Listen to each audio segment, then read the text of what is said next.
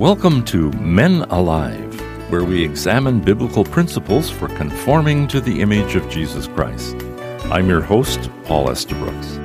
Our teacher is my longtime friend, Dr. Jim Cunningham, a consultant in adult education and director of Go Teach Global.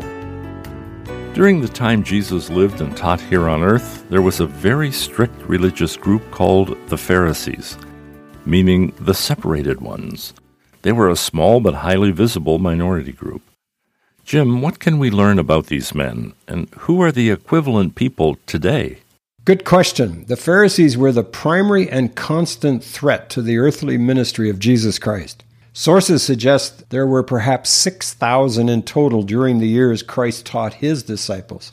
To the Pharisee, the Torah, law, was not only the law but also contained the instructions for daily life.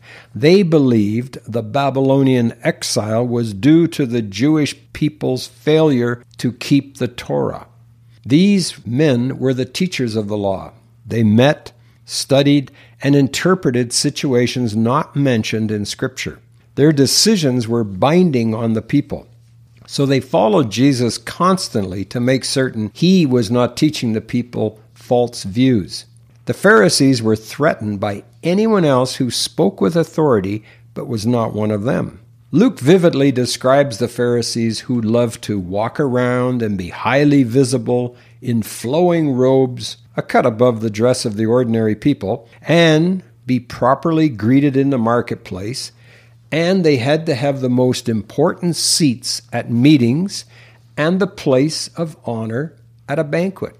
I once heard a speaker say, young men want power, middle-aged men want prestige, and old men want honor.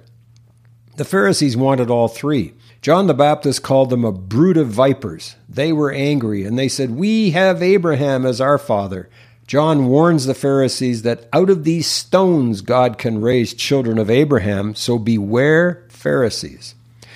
Let's take a walk through the book of Matthew, which was written to the Jews, to meet this mysterious group of men and see what we can learn to improve our service for Jesus Christ among today's Pharisees. First, Pharisees were very strict. Pharisees observed every Old Testament law. Before his conversion, the Apostle Paul was Saul of Tarsus. He shared his family background by saying, "I lived as a Pharisee, according to the strictest sect of our religion." Pharisees were legalistic. Little joy, life was law was life. There were 613 laws in the Torah. The Pharisees added the traditions of the elders, such as washing hands before eating. To them, actions were more important than relationships. Compare this with what the prophet Micah writes. "And what does the Lord require of you but to do justice, to love kindness, and to walk humbly with your God?"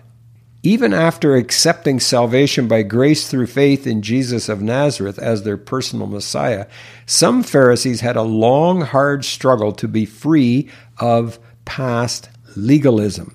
In Acts 15:5, some argued at the Jerusalem Council it is necessary to circumcise new Gentile converts and to direct them to observe the law of Moses.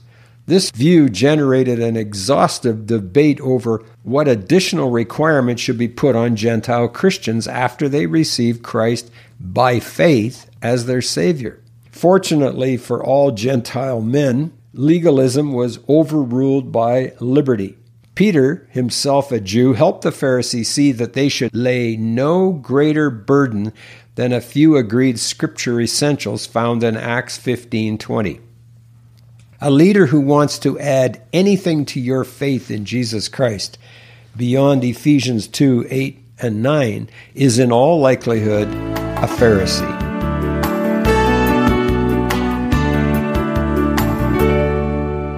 You are listening to Men Alive with Dr. Jim Cunningham from Go Teach Global.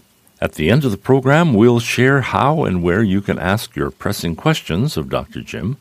But right now, what are the other characteristics of Pharisees, Jim? Pharisees were self-righteous. Jesus knew this fact when he told the people, "Unless your righteousness surpasses that of the scribes and Pharisees, you will not enter the kingdom of heaven." And Luke records a quick insight into the lifestyles of the Pharisees. They were proud.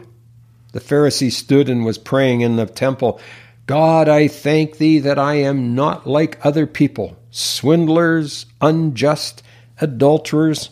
In their mind, they were super spiritual in their actions and their behavior. Spiritual, but arrogant. And they were zealous. "I fast twice a week. I pay tithes of all that I get." Wow. They dressed righteously. They looked righteous. They acted righteously. They talked righteously. They prayed righteously. How much better could a man get than all this evidence of true spirituality? Some pastors dream of a church filled with men who tithe, fast, and pray. Pharisees appeared outwardly moral. The Apostle Paul admits that his life as a Pharisee was blameless by their laws. He says, "I was circumcised the 8th day of the nation of Israel, of the tribe of Benjamin, a Hebrew of Hebrews, as to the law, a Pharisee, as to zeal, a persecutor of the church, as to the righteousness which is in the law, found blameless." What a man, what a life. But he admits that compared to knowing Jesus Christ, my Lord, all of these outwardly moral actions were rubbish, or whatever word your culture may choose to use. Anyone who seeks to gain salvation and get to heaven on their own good works apart from accepting the shed blood of Jesus Christ as the payment for their sins is at best deceived and at worst a Pharisee. Pharisees were very critical.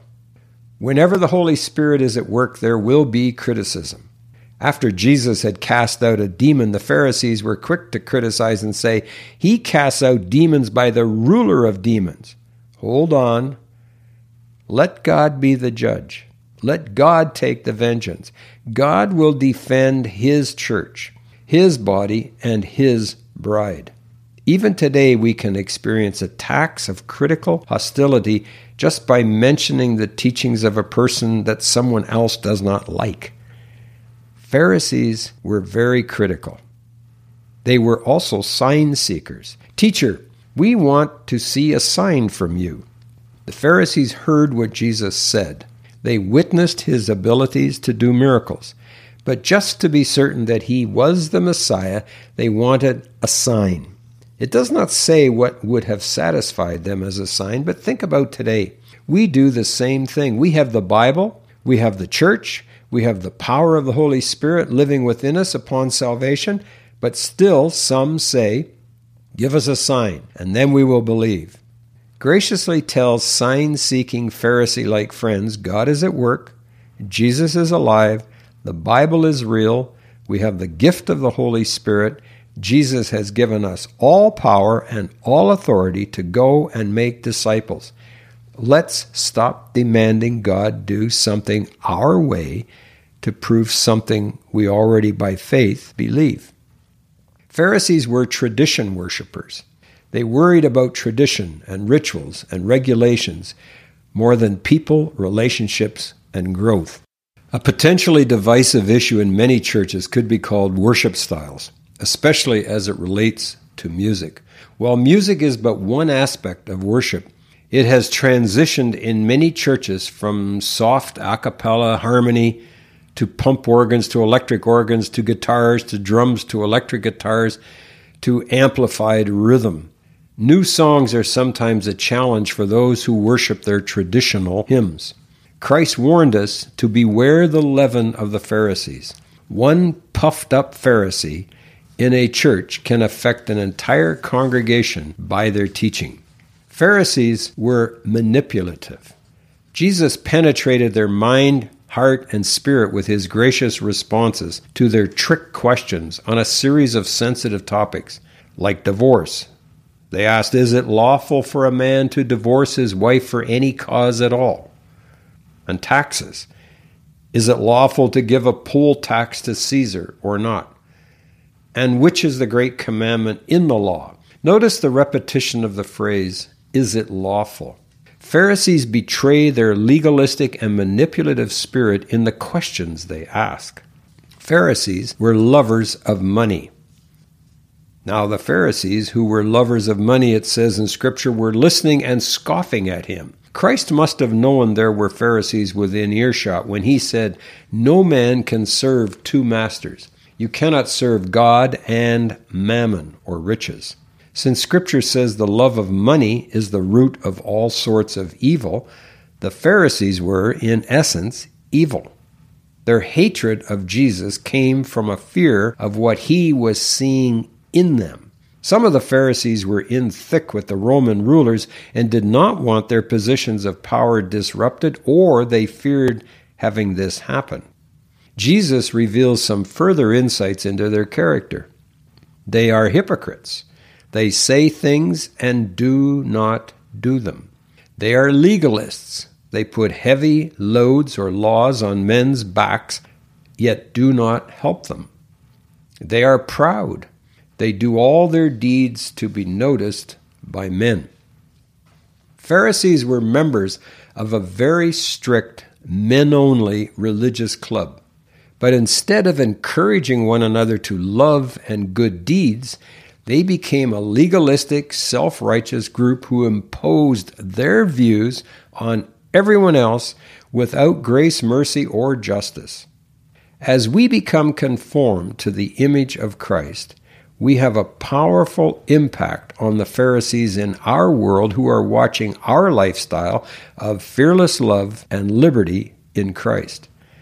At all times, men, we must love Pharisees and pray for them. One of the boldest, most zealous Christians in church history was at one time a Pharisee, Saul of Tarsus, who became the Apostle Paul.